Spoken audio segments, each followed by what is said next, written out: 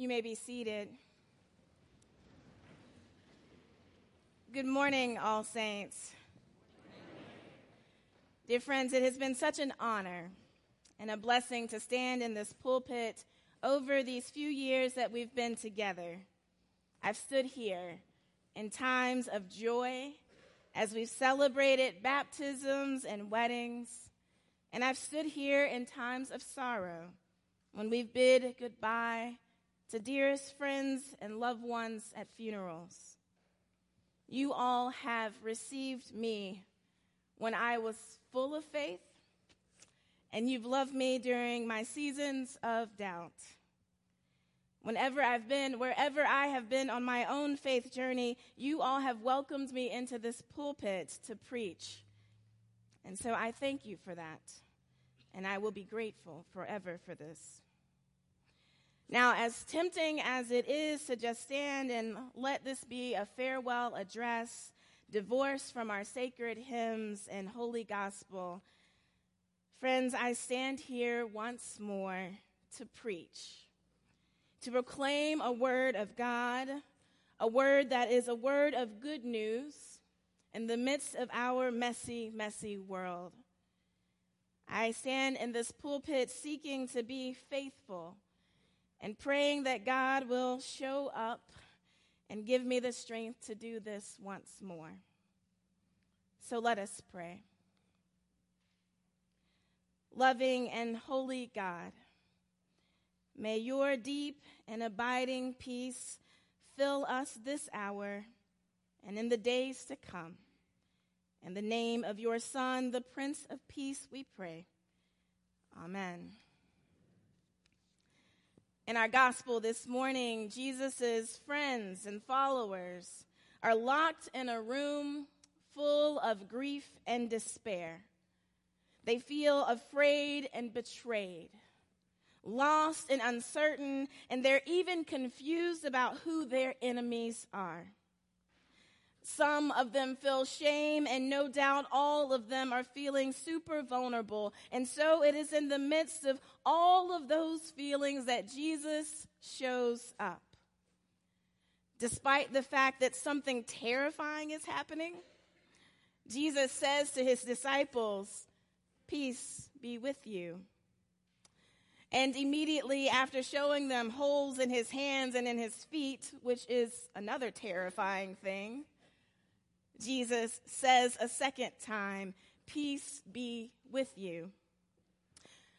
And then to help them have some peace in the midst of such great uncertainty, he breathes the Holy Spirit on them. He breathes the breath of God on them and sends them out to share that peace with the world. Now, let me be clear. Jesus sends them out into a world that has a ton of problems. In fact, he sends them into some of the least peaceful places that one could go. But Jesus sends his friends out with shaloms and salams on their tongues and in their hearts, knowing that the peace of God is deep enough and powerful enough to permeate the most conflicted of spaces. Put another way, Jesus sends his disciples out with peace on their lips because the peace of God is so deep and so powerful that it penetrates the most disquieted of places. Now, it wouldn't be a Kim sermon if I didn't offer a story, so let me tell you a story. In July of 2016, I ended my workday at the Emmaus House Freedom School and drove to Midtown for an interview. Like any candidate for a new position, I had some anxiety about this meeting because, well, it was an interview. But on this particular day, my anxiety level was in a dangerous spiral. You see, when I started the day at the Freedom School, I was dressed in my priest uniform, black pants, black shirt, black shoes. However, Just after lunch, a 5-year-old came up to me and she was crying. Before she said anything, she climbed up into my lap, and when I asked her, "What's wrong, little girl?" you know what she said? She said to me, "I had an accident in my pants." So after she got off of my lap, I had to change out of my professional black trousers. And so there I stood for my interview at the All Saints Episcopal Church in hot pink pants. It's funny today. But in the moment, friends, I was so unnerved. I could hear my mother's voice in the back of my head saying, "You don't look very professional."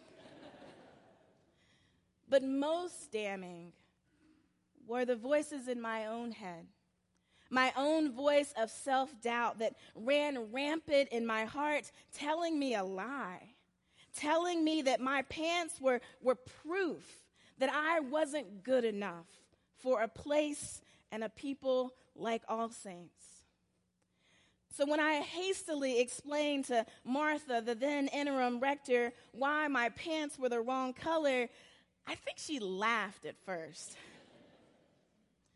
But then she, in her own Martha Stern kind of way, she essentially said to my troubled spirit, "Kim, peace be with you." And when I told the same story to the wardens in my interview, again, I, in all of my disquietude, heard a gentle "peace be with you" underneath their chuckles.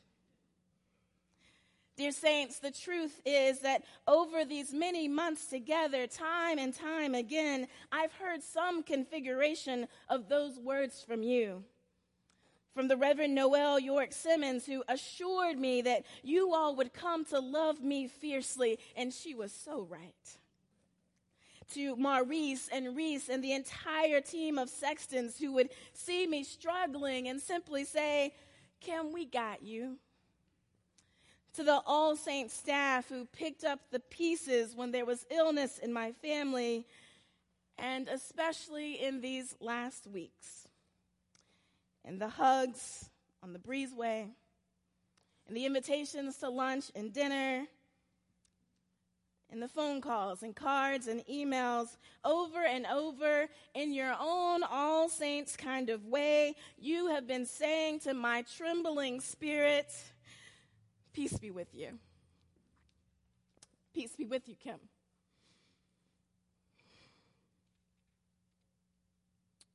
When I told you all about the struggles of being black in this country, under the roar of your applause, I could hear "Peace be with you."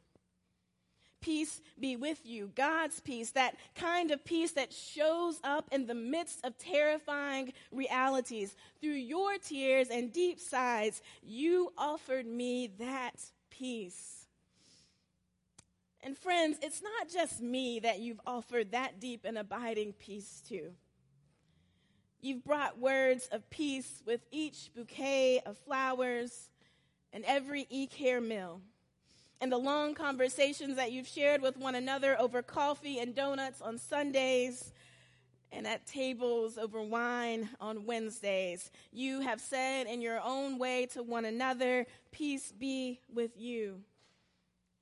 Every time you've resettled a refugee family or filled out paperwork for someone to get rental assistance, every time you've helped a parent find clothing for their children, and every man that you have housed and helped through their addiction, through all of those actions, you have followed in the way of Jesus, stepped into spaces of despair, and whispered ever so gently, "Peace be with you."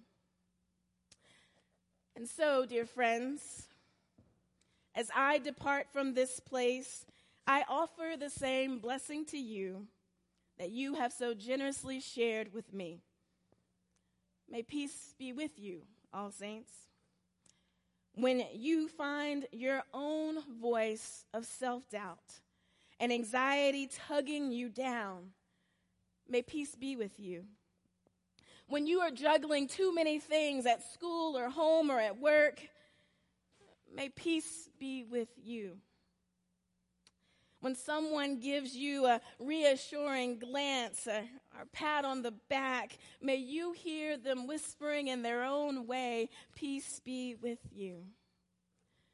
And friends, as you continue in the way of Jesus, in the creation of a new world where peace reigns, as you participate in the building of a society where prisoners are set free and the oppressed are liberated, where the triple evils of racism, poverty, and war are no more, may peace, the peace of God, be with you. And as you engage more deeply in this hard and ever so holy work of peacemaking and justice seeking, may the peace of God that passes all understanding, keep your hearts and your minds safe and at rest in Christ Jesus. And finally, dear ones, may that peace, that living breath of God that Jesus has breathed out on all of us, may that peace be with you now and forever. Amen.